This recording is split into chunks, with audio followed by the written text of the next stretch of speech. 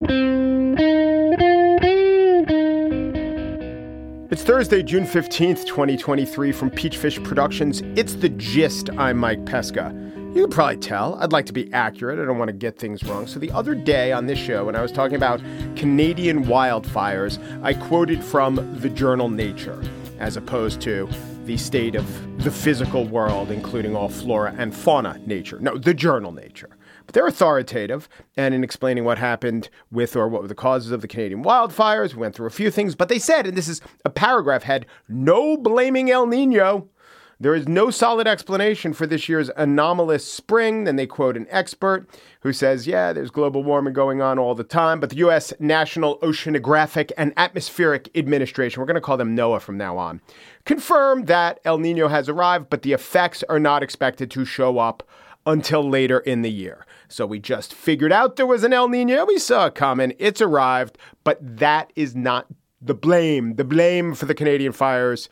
But then I was reading in the New York Times, the journal, the New York Times, that a pileup of factors drives more extreme weather. I wasn't just reading that. That was the very headline. A spike in temperatures reflecting two factors. One factor being humans' continued emissions to heat-trapping gases, and the other one is El Nino. The Times says both factors are also setting the thermodynamic stage for more severe hot spells, droughts, wildfires, and even hurricanes. The Times then quotes someone from NOAA, the National Oceanic and Atmospheric Administration, a fellow named Rick Spinrad, who talks about the heat that's being trapped, the El Nino heat, presumably. The heat is going to manifest. Times says, in recent weeks, it has manifested in Canada, where many areas are still dealing with huge forest fires that have churned toxic smoke into the United States. But wait, I thought the other journal, not the Times Journal, not the Wall Street Journal, the journal Nature, clearly said, no, not El Nino. This one says, yeah, maybe the little baby El Nino. Now, what I think is going on is this was a either, poorly written article. I don't know what the intent behind the article was. I think the intent wasn't to calm us down. Pileup of factors drives more extreme weather. It was to explain, what the hell's going on? And the two reasons that they come back to are heat trapping emissions and El Nino, and both those things are making it warmer. But they misapply it. I mean, they take this quote from Rick from NOAA. They misapply El Nino. They say El Nino was partially responsible for what we saw coming out of Canada, when in fact they just declared El Nino a thing this time around a couple days ago, and the wildfires predate any effect that El Nino can have. The Times then goes on, and it's more about NOAA than you ever thought it would be. And this part really confused me. So they write, NOAA last month said there was a 40% chance that this year's hurricane season would be near normal. What a meaningless sentence that is. Not only, first of all, they could be wrong. I mean, it could be 31. I guess it could be 71. But there's a 40% chance that it could be near normal. And they go on to say, as if that has any meaning at all, as if any of us should plan our jet ski purposes based on that, even if the prediction is totally accurate, a prediction of 40% chance of something happening. They go on to say, but NOAA assigned 30% probabilities to the seasons being above or below normal. This is the worst numeric prediction, or at least the worst expression thereof, that I have ever seen. It's not exactly a standard bell curve distribution, that near normal size in a bell curve is more like 68% before you get a standard deviation away. But it is just saying, things will probably be the same. But if they're not the same, there's an equal chance of them being worse or better. So I think the New York Times did not do much of a service by giving us this information. In fact, I looked up how NOAA reported on this. It was much more succinct, but much more grabby. NOAA predicts a near normal 2023 Atlantic hurricane season. That's it. You don't have to give me the 40 and the 30 and the 30 and above and the 30 below. It'll probably be near normal, which is, I guess, not the sort of thing you want to put in an article that's headlined, as the New York Times was, pileup of factors drives more extreme weather. To wit, hurricanes, they'll probably be normal. I try. You know I try. On the show today, It is remember a couple weeks ago, it was a full show Friday. Well, today it's going to be a 2 for Thursday. It really only works with Tuesday. It's going to be a thorough Thursday because we're double interviewing it. First, we interview Ben Terris, who wrote an excellent book called The Big Break: The Gamblers, Party Animals, and True Believers Trying to Win in Washington While America Loses Its Mind. Yes, he's expressing a bit of the flair contained in the pages just in that title alone. And then after we talk to Ben Terris, because Ben talks a lot about a central figure in his book who was either an addicted or at least a very enthusiastic political polls stir and a political poll gambler, we will talk to an expert in betting on politics, David Reese, one of the hosts of the Election Profit Makers podcast. Again, the 1-2 punch, Ben Terris to talk about Sean McElwee, who actually once hosted The Gist, the founding executive director of Data for Progress. Ben gets into it in his book, The Big Break, and then stay tuned for David. It's all up next.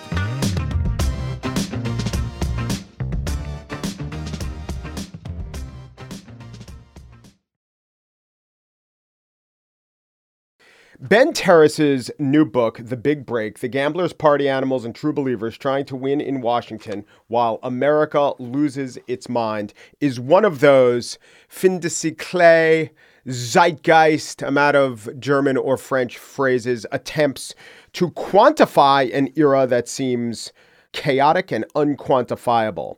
The widening gyre is chronicled, and I will read a quote that someone, a character in the book, wrote to Ben. I think what's going on here is that he is writing about something that someone without a bent should try and chronicle.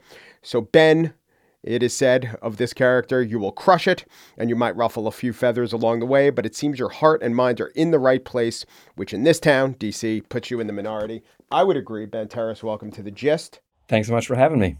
Who was that character who wrote that to you? Yeah, that was a nice thing he said to me. He wasn't always quite as nice. He is a lobbyist named Robert Strick, a very interesting lobbyist, not your typical Washington character.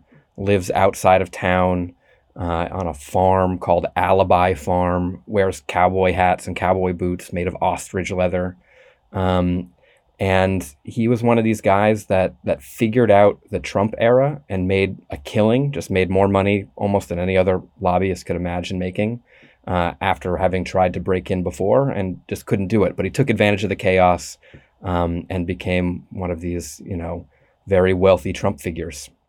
What was his killer app? What did he figure out? Well, honestly, he was profiled by the New York Times at the beginning of the Trump era, and the profile was just called "How to Get Rich in Trump's Washington."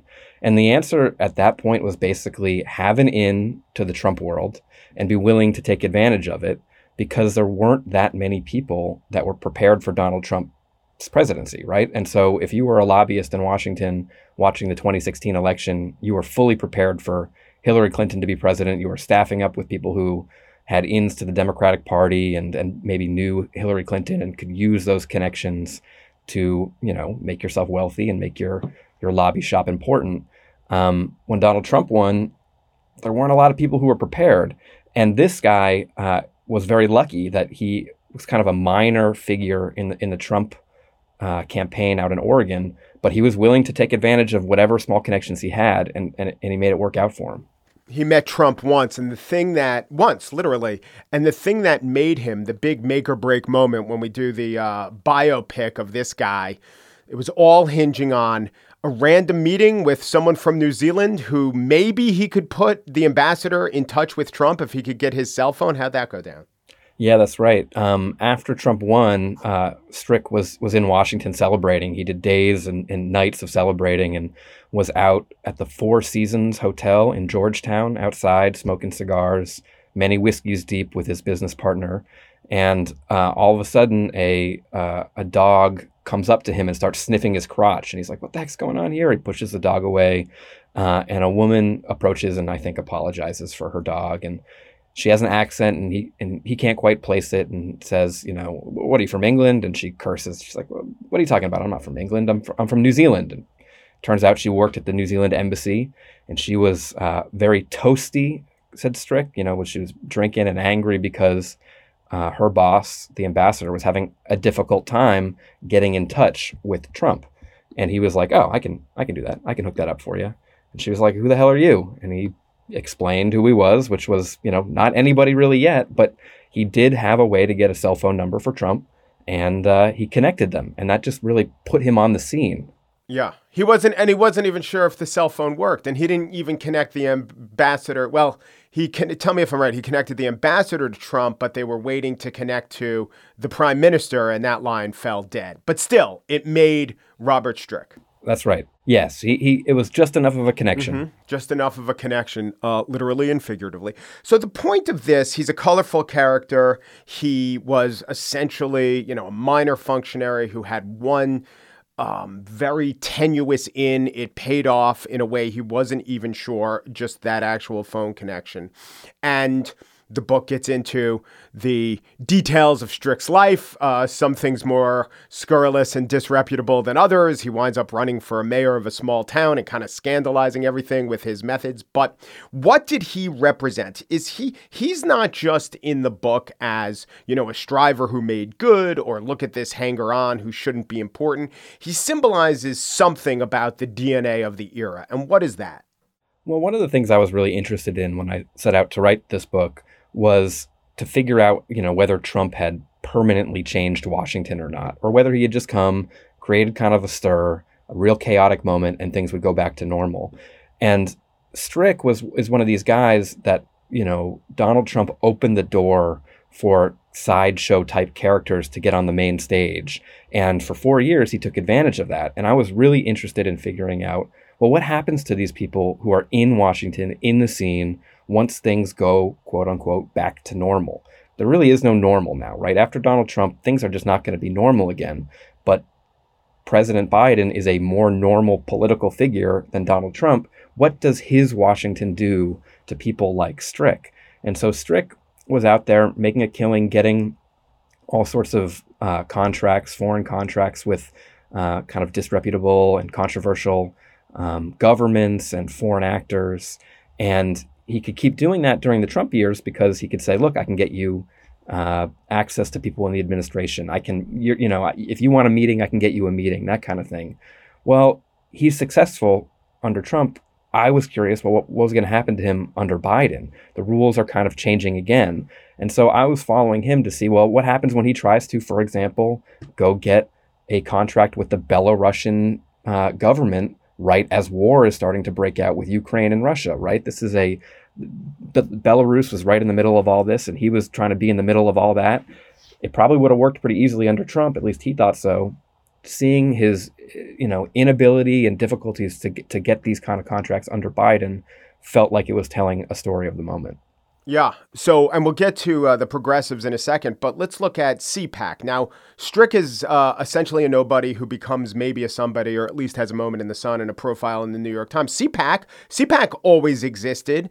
You, as the kind of chronicler of quirky Washington, most people would say, I guess it's like how most people say to late night comedians, oh, you must love Trump. It makes your job easy. And the late night comedians are like, actually, it's such low hanging fruit. It's not a great challenge. That was your relationship to CPAC pre-Trump. It's all a bunch of people who just want to get interviewed by reporters who note their quirks. But my point in mentioning CPAC is they existed before Trump. They were fairly prominent and powerful. They existed through Trump. So how does their and the Schlapp's interaction with Trump advance your thesis? Well, the thing about CPAC is it's always been a big event. It's an annual conference, and Republican candidates for president will go to it. But if you wanted to see kind of the mood of the Republican Party, you could go there and you could kind of see how it was shifting. And so when Donald Trump became president, CPAC just started to reflect him. And I was interested in the person who ran that show, right? That's Matt Schlapp. He was a George W. Bush political director in the White House, kind of a classic establishment guy. He was what the Republican establishment acted like. He looked like a Republican establishment guy, kind of big white hair. I think I could say that, he could have been the mascot for a team called the Washington Lobbyists. Like, he just looked that way. And to be able to watch as he goes from that kind of establishment figure to one of the most loyal Trump supporters in Washington, in the world, really, at least, on paper, to be able to see that happen up close felt to me like the story of the Republican Party, right? People were like, oh, how did this party get under the thumb of Donald Trump? He stands against so many things that they're supposed to supposedly stand for. And how can conservatives, wrap their arms around this guy? And I felt like if I could see why and how and what it looked like with Matt Schlapp doing that, I could kind of get a sense of the whole party. Was a big part of it because he was making money off it? Because as you document, he lost a lot of clients. He had like a $2.5 million consultancy, and then Jed Legum, the Substacker, started writing about his clients, and they all started dropping him just because he was affiliated with Trump. He was down to $390,000 in clients. So did his affiliation with Trump enrich him? Yeah. I mean, before it all kind of, went to hell, it really was a financial boon to him. He literally moves during the Trump years into the largest house on Mansion Drive in Alexandria, Virginia. That's a hat on a hat, as they say in comedy, exactly. Right? That is so on the nose. Yeah. But go ahead. Well, if you want it to be even more on the nose, he then at one point rents a crane and puts in his front yard a giant Trump flag that's basically like, this is the house that Trump built, right? And, CPAC becomes a must-attend event. All Schlapp family claims to subtlety disintegrate in this moment. Exactly. And yes, money was a big part of it. I think, the way that Washington often works is people go where the power and the influence is. People change their ideology plenty of times if it makes sense in the moment. And that could be financial, or it could be people like to be close to power and they, maybe want to end up in the history books or whatever else. But also I think what happens is once you get there, I do think there is kind of an emotional change that happens to people. You may start doing things because of a financial incentive and not be sure if you believe it or not. But then I think you kind of dig in, and once you start getting attacked by the left or attacked by the former establishment for acting a certain way, I think a lot of people say, you know what? No, this is a true belief I have now, and go screw yourself. Let's get to Sean McElwee. Here's a guy who I once let host The Gist because he's an interesting guy. Very, very progressive. Started a group called Data for Progress. Bragged about his use of phrasing to change the Overton window. I was the guy, he would always say, who popularized the phrase abolish ICE. So it did seem like this guy was very much aligned with the DSA and Bernie Sanders and AOC. But as you chronicle him, a much more complicated character. He bet against some of his own candidates, literally bet on Predictit.com and other betting markets. So what did you come to believe Sean McElwee really believed? Well, it's a really good question about Sean. And I'll answer that by saying that even some of the closest people who know him aren't sure about that, right? I talked to, among other people, one of his ex-girlfriends who lived with him for 7 years, or they dated for 7 years and lived together for a number of those years. First of all, he put me in touch with her. It wasn't like I was just going and trying to find the people who would say the most negative things about him. He said, she knows me well, you should go talk to her. And when I did, she had this question about him, which was she didn't know if he was more influenced by his desire to be powerful and influential and have people remember him in history books, or if he was more, inspired to do good. And that was a tension that he had in him at all times. And it's a tension that I don't know, which is winning out at any given moment. And I think that's important to know about him because if you look at the way that he talks about politics, you might look at him and say, look, his ideologies have changed so many times. He came up as a conservative household, and his way of rebelling was to be a libertarian. He became, like you said, a democratic socialist type, talking about abolish ICE and supporting AOC early, and wearing Bernie bro paraphernalia to his happy hours in Brooklyn that he would host. Then he moved a little bit to the Warren camp, and then now he's kind of this pragmatic Biden type pollster, or at least he was during the past year, where he would tell people to not say things like abolish ICE. He would say, don't say defund the police. Stop saying things like that. We need to win over moderates, right? And does that mean that he changed his politics, or did it mean he changed his tactics? He would say that he's always had the same belief system, which is to advance as many, democratic objectives as possible.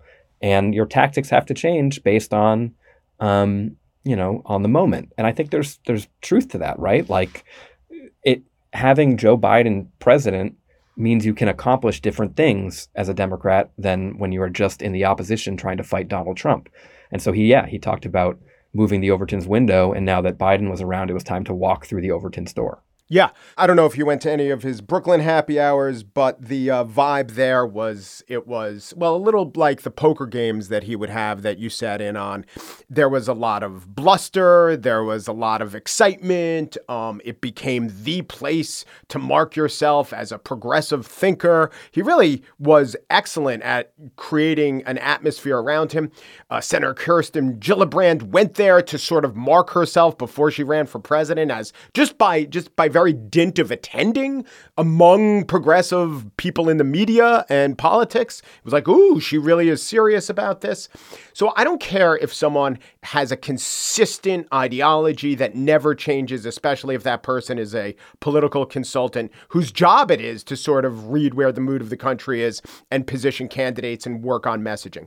I do care about a couple things. And one is, I never truly trusted Data for Progress. I thought they were an advocacy organization that wasn't lying per se and wasn't cooking the books on their polls. And 538 would give out its grade of pollsters, and they always did very well. And Nate Silver would always say, whatever Sean's politics, the polls are good. But I always thought, if they had polls that really contradict the candidates they're backing or the narrative they're peddling, because not all their polls were who's winning a race, some of their polls are what do Americans think on this issue, they just wouldn't release them. They're under no obligation as an advocacy organization to release the bad polls. Plus, they would conduct their polls not in a dishonest way, but, some fingers would be on the scale to get certain results they wanted. Did you go back and look at that? Should we come to question the data that Data for Progress was putting out into the world?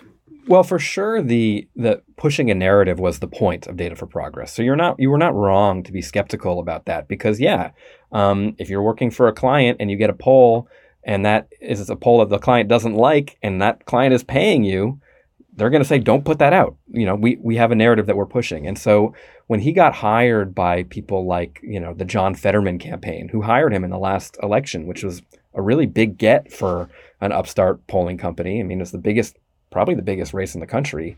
And he wasn't the only they weren't the only polling group working for them, but that's a big job. When they were hired specifically to push a narrative, which was, we are crushing our primary opponents. What his policy proposals are broadly popular. And these things were probably true. I don't have any reason to say that he was cooking the books on the polls. But I'm sure if they had a poll they didn't like, they just said, don't release that one. They were an advocacy group. And part of what his struggle is he didn't really know what he wanted to be when he grew up, right? Did he want to be an advocacy group that got paid to do this forever? Or did he want to be somebody who ended up in the White House and did polling that was, taken seriously and not necessarily for public consumption, but to make the case of how you should run a campaign or what policies you should be putting forward? And he kind of wanted it both ways, and it ultimately ended up kind of sinking him. So just as a principled conservative who stuck with CPAC under the schlaps and then maybe said, I don't know if there was a chance to look within and had a scales fall from your eyes moment, maybe the principled conservative might say, what have I been doing? Should progressives look at their association with Sean and Data for Progress and say, I wonder if this really undermines the principles that I espoused or thought were true? Well, I talked to a lot of people who worked for Sean, and this is something that they wondered about, right? They felt at the end of the year, and they ended up pushing Sean out of the organization that he started, which is a very big deal. So they did not think highly of him at the end, needless to say. But what was difficult for them is they didn't know how much of the experience to completely throw away, right? A lot of them came from very progressive backgrounds, working for Bernie Sanders or Elizabeth Warren, and ended up thinking that, maybe incrementalism was a better way to achieve the goals that they cared about. Maybe don't say Medicare for all the time, even if you really care about it, because it's not going to pass, but this other bill could pass, right? And they didn't want to throw that out because they felt like they'd seen data. They believed the data. It wasn't like Sean was the only person there. They had actual pollsters conducting these polls. And so they didn't want to throw that away. That experience meant something and offered valuable lessons. But there was a kind of cynicism that ran through Sean and through the organization that a lot of them wondered, like, how do they get caught up in that? And the betting is a big part of that.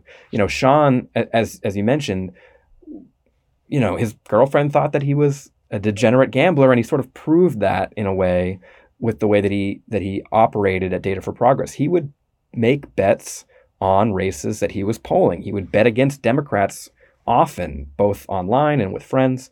And in addition to that, he would encourage the staff to bet too.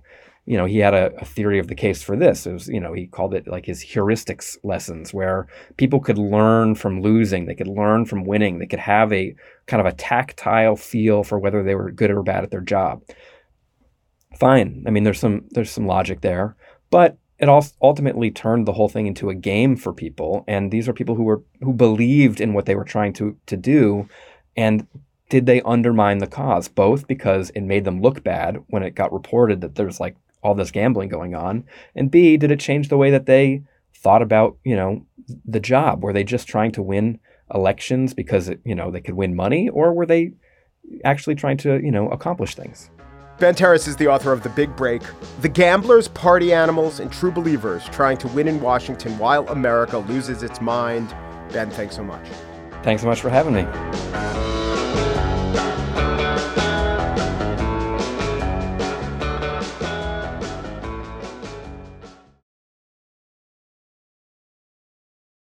So we just heard from Ben Terris, who documented the case of Sean McElwee, the Data for Progress impresario who was undone by a gambling habit. Now, I have been known to put down a wager or two on the PredictIt markets. I actually did pretty well, kind of intuiting that Sarah Palin would not make the comeback that was predicted by many other bettors. But I keep the stakes low and just try to interest myself. Apparently, Sean McElwee was betting tens of thousands of dollars.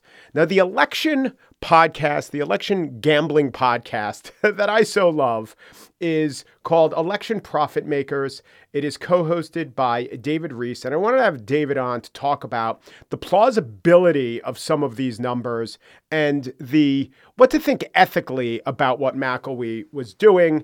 Hello, David. Welcome to The Gist. Good morning. Hello. Thanks for having me. Absolutely. So, some of the numbers associated with Sean McElwee, the biggest number is he is said to have bet, or he bragged that he bet $20,000 on Joe Biden winning in 2020. He also, in different races, claims to have won $14,000 because Shontel Brown beat Nina Turner in an Ohio congressional race. He bet $3,000 on John Fetterman winning the primary, which seemed to be great for his chances of working with the Fetterman campaign. But then he bet against Fetterman for the general, which certainly hurt his standing. Just in terms of the figures, what do you think? Can you really bet that much on these legal markets like PredictIt? The $20,000 figure raised my eyebrows because one of the reasons that PredictIt was allowed to operate for so long under the protection of a so-called no action letter by the CFTC is that although it is sort of online gambling, it's also nominally an academic project about the wisdom of crowds and using real money to predict political outcomes. And one of the stipulations that the CFTC established was that for any given market, for any given bet, will Joe Biden win the state of South Carolina in 2020? Or how many times will President Trump tweet on the week of August 3rd? Every trader was limited to an $850 investment. You could not bet more than $850 of your own money on any given outcome. Right. So when he said that he put $20,000 in to Joe Biden winning, 850 into 20,000 I can't do, but I know it's more than 20. Yeah. It's Which like means, 25, and I can't remember now because my brain is broken, how many Biden-related contracts there were in 2020. Right. But there would have to be more than 20 such contracts in order for him to have placed $20,000 of his own money into that outcome. Well, every state had a contract. You could just bet, but he didn't win every state. Did they literally have 50 individual state contracts? Even for Predicted, that seems debased. Yeah. Debased.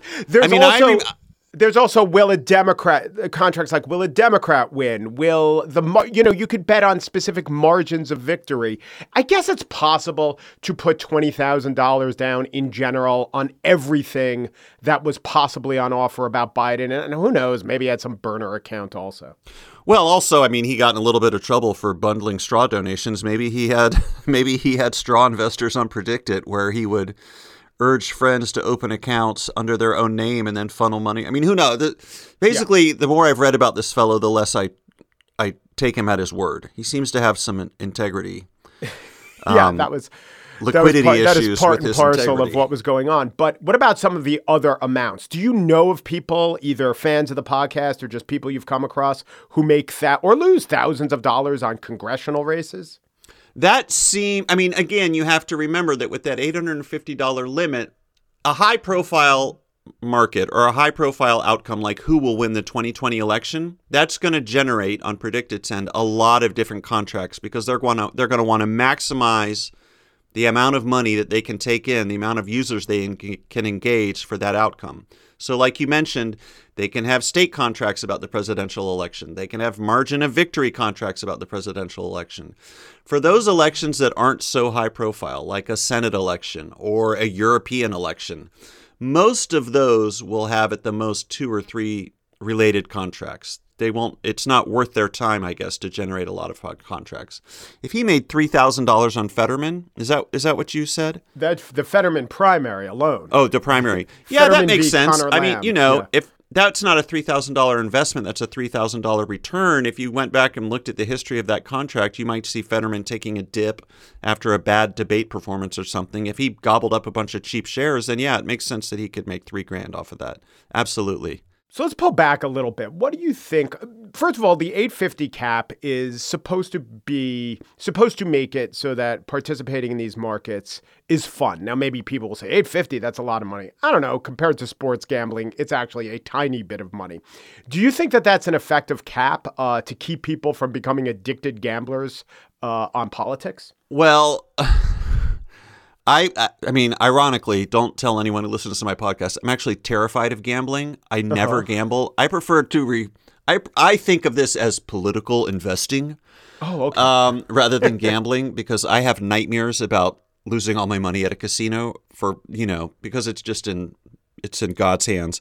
When it comes to the $850 limit, I have never come close to investing that much money into an individual market. Now, my co-host has. He maxed out, unfortunately, on Donald Trump losing the 2016 election. So he kind of had the opposite experience that McElway had, where he lost thousands of dollars on election night 2016. I mean, happily, he made it up in 2020 because he went big on Biden winning.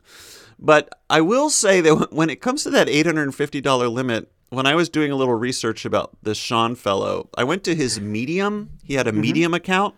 Sure. And he posted a lot in 2016, 2018, I guess it was. And then he was silent for years until in 2022, he wrote a really impassioned screed about how we need to deregulate Predicted and unleash the wisdom of these Predicted markets. And one of his complaints was the way to make these markets more accurate was to remove the $850 cap, because that meant that there was people couldn't really go all in on their convictions, and that made it a less accurate model of investor prediction as to political outcomes.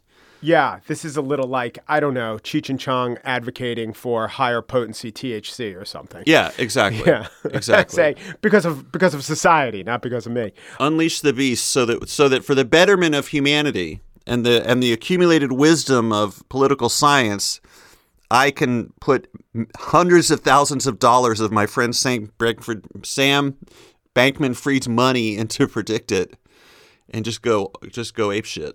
Well, what about that? What about the idea that there is an academic or intellectual value to seeing how people bet when they actually bet their money? I'll take the audience back a little bit. There was something called the Iowa prediction market.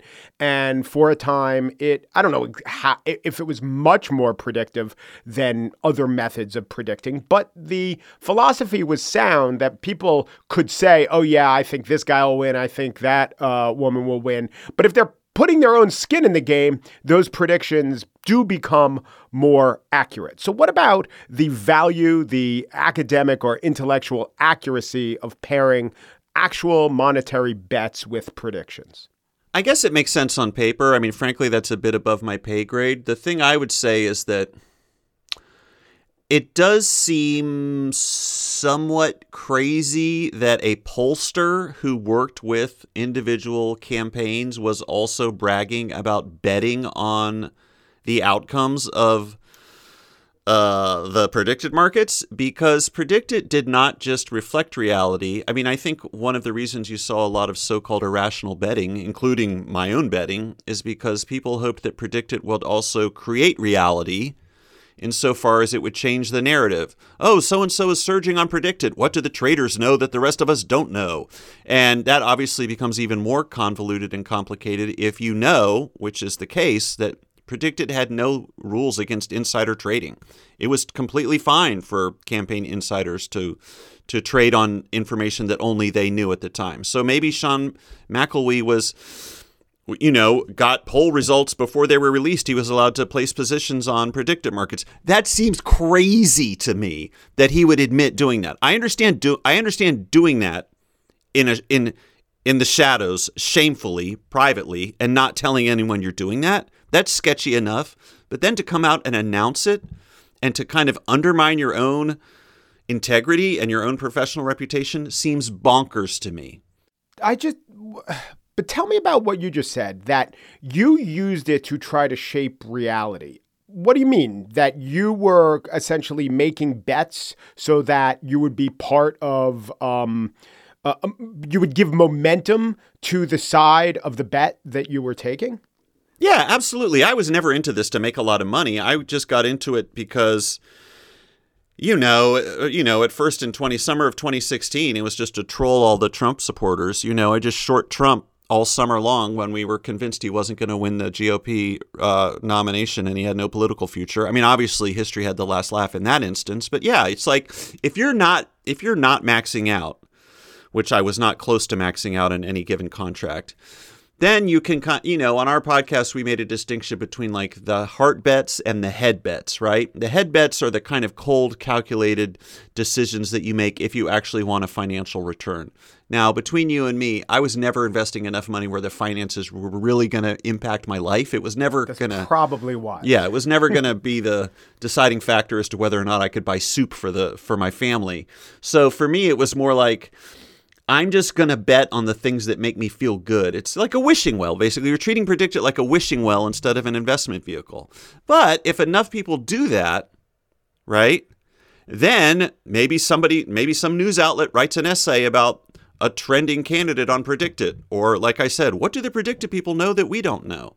So I have yet to read any academic studies about how accurate PredictIt was in predicting election outcomes. I mean, obviously, in the moments before a market closes and it approaches 99%, it approaches 100% accuracy. But in terms of the, longer range or, when the timeline is more extended, when you're months out from an election result, I don't know how accurate PredictIt is. It might be accurate. I'm not saying it's not. I don't know. What about the exact opposite play, which is you say to yourself, it would be so bad if this candidate wins. I will give myself at least it will serve as a psychological bomb to some degree if I win money on his victory. This way I could say, oh my God, this is really bad for whatever, the 3rd Congressional District in Wisconsin. But at least I made $200. I made a couple $100. Psychological hedging. I think that happens all the time in sports gambling from what I've heard. So my co-host John Kimball and I both grew up in Chapel Hill, North Carolina. So we've grown up watching UNC basketball. Obviously, anytime there's a Duke-UNC basketball game, it's psychologically very fraught. And sometimes people will bet on Duke winning so that if that tragic circumstance comes to pass, they might be heartbroken, but at least their wallet will be padded. There was definitely the same types of dynamics going on in the predicted space. And you would see people admit to it in the comments section because Predicted, like so many other toxic online environments, had a very robust and active comments section. And I've actually wondered if it would be possible to see if this Sean fellow was ever commenting on Predicted. That would be fascinating to see if he was using his insider status publicly to brag about intel that he had in the Predicted comments section. I do enjoy how often you've referred to Sean as the Sean fellow, the Sean Chat. You know what? It's just because I don't know how to pronounce his last name. I thought it was McElwee. Let's say it's not McElwee. McElwee is better. Well, maybe that'll be part of his rebrand. There's a lot on the list of things that maybe he should reconsider. We'll put that up there. The life choices. Wasn't there something odd going on with after the 2020 election was called? It was done. Donald Trump had, for all intents and purposes, not the January 6th certifying of election, he'd won. It should have been, 99 something % bet on Joe Biden. You should have been able to make no money on that or the day after the election. But maybe because of some of the psychology or because the people on Predicted wanted to shape reality, Trump fans, that wasn't the case, right? Yeah, there was a lot of arbitrage to be made in this collective mania or delusion or super fandom, if we want to keep the sports analogy going, that Trump would somehow pull it off and that he had actually won the 2020 election. There was still space to make money there, like you mentioned, long after you should have been able to make money there. And there were plenty of people who were happy to take that money. Did you take advantage of that? Did you bet on that when he had won? No, because by the time the 2020 election was over, I was so sick of politics. I didn't want to be on Predicted anymore. It comes and goes. It's like, it was like back when I was on Twitter. You can only take so much of it, Yeah. I listened to the show and it's, 20 minutes of talking about whatever, maybe a concert you guys have seen and a TV show, life, fun stuff, some politics. Maybe an election market is mentioned a half hour in. Is that because you and John have done a little bit of a turnaround about your appetite for actual election profit making? Well, there's that, and also there's the fact that Predicted is a ghost town. The CFTC has withdrawn the no action letters, so Predicted has not been allowed to create any new markets. So, for instance, at the height of the 2016 election, when they would have markets, they would literally have markets you could invest in whether or not a certain word or phrase would be mentioned in a presidential debate. I mean, they had markets for everything, which is one of the reasons, incidentally, that the CFTC was like, what are you guys up to? Is this really a high-minded exercise in political forecasting? They are down now to a mere 11 markets because as markets close out, they disappear from the homepage of Predicted, obviously. Correct shares get paid out at $1 per bet and incorrect shares get $0. And then that market is closed and has disappeared. And so the only markets that are left are these 11 piddly markets. There's almost no action left on Predicted. Most of the hardcore users have left for greener pastures to other online betting sites. Yeah.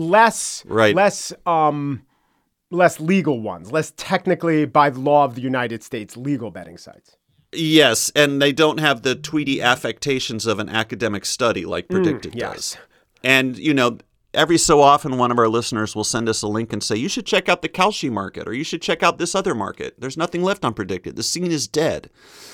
But for the time being, it's kind of just like running around in an empty warehouse. There's there's not much going on and you don't want to spend too much time in there, but it is still kind of fun and eerie. So for now, we're still on Predicted. Do you see Predicted and the fact that you could bet on Predicted? Is it something where you said, wow, this is great. This should be allowed. It fits in exactly with my philosophy of what should be allowed in the world. Or did you see it as just another marker of the Rome-like civilization in decline, fin de siècle type vibe going on in America. Sure, let's take these gigantic, monumental risks with our political leaders, but let's make a couple $100 along the way. How did you look at it? Yeah. A postmodern academic would say that predicted.org is a very rich text. There's a lot to consider with this website. Everything, like you mentioned, from the kind of fall of the Roman Empire that is the predicted comment section, like so many other online political forums. The comment section was toxic. There's no other word for it. Just a lot of just heinous comments. There's also the phenomenon of betting money on real-world political outcomes that will have profound consequences for many, many different people, most of whom don't have the luxury of investing money as a lark on a political website. There's just so much to consider with Predicted, And then, like I mentioned, there is the, at least still unknown to me, verdict as to whether its predictive utility was greater or lesser than any other poll or any other pundit. You know what I mean? Did it actually work? Was the experiment successful? And that, again, I don't know. I think Predicted's rise coinciding with the rise of Donald J. Trump is unsurprising in retrospect. They are kind of very complementary of each other in terms of a sort of there's a sense of kind of debased exhilaration in both of those phenomena and a sort of nihilistic giddiness, at least for me, in Predicted and in Trump. And I think also Trump's huge upset on election night 2016 and the fact that so many Trump supporters made so much money on that night and that so many well-meaning, earnest, do-gooder, liberal lefty types like me and my co-host were, totally pantsed that evening. I think that also makes a lot of sense in retrospect and fits very neatly into Predicted's brand of, a sort of, like I said, giddy nihilism.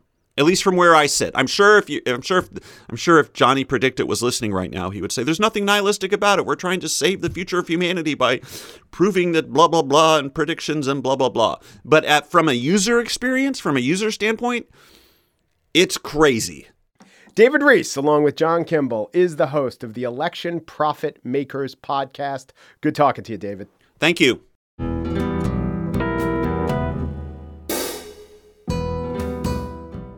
And that's it for today's show. And as always, Corey Warr is the producer of The Gist, and Joel Patterson's the senior producer.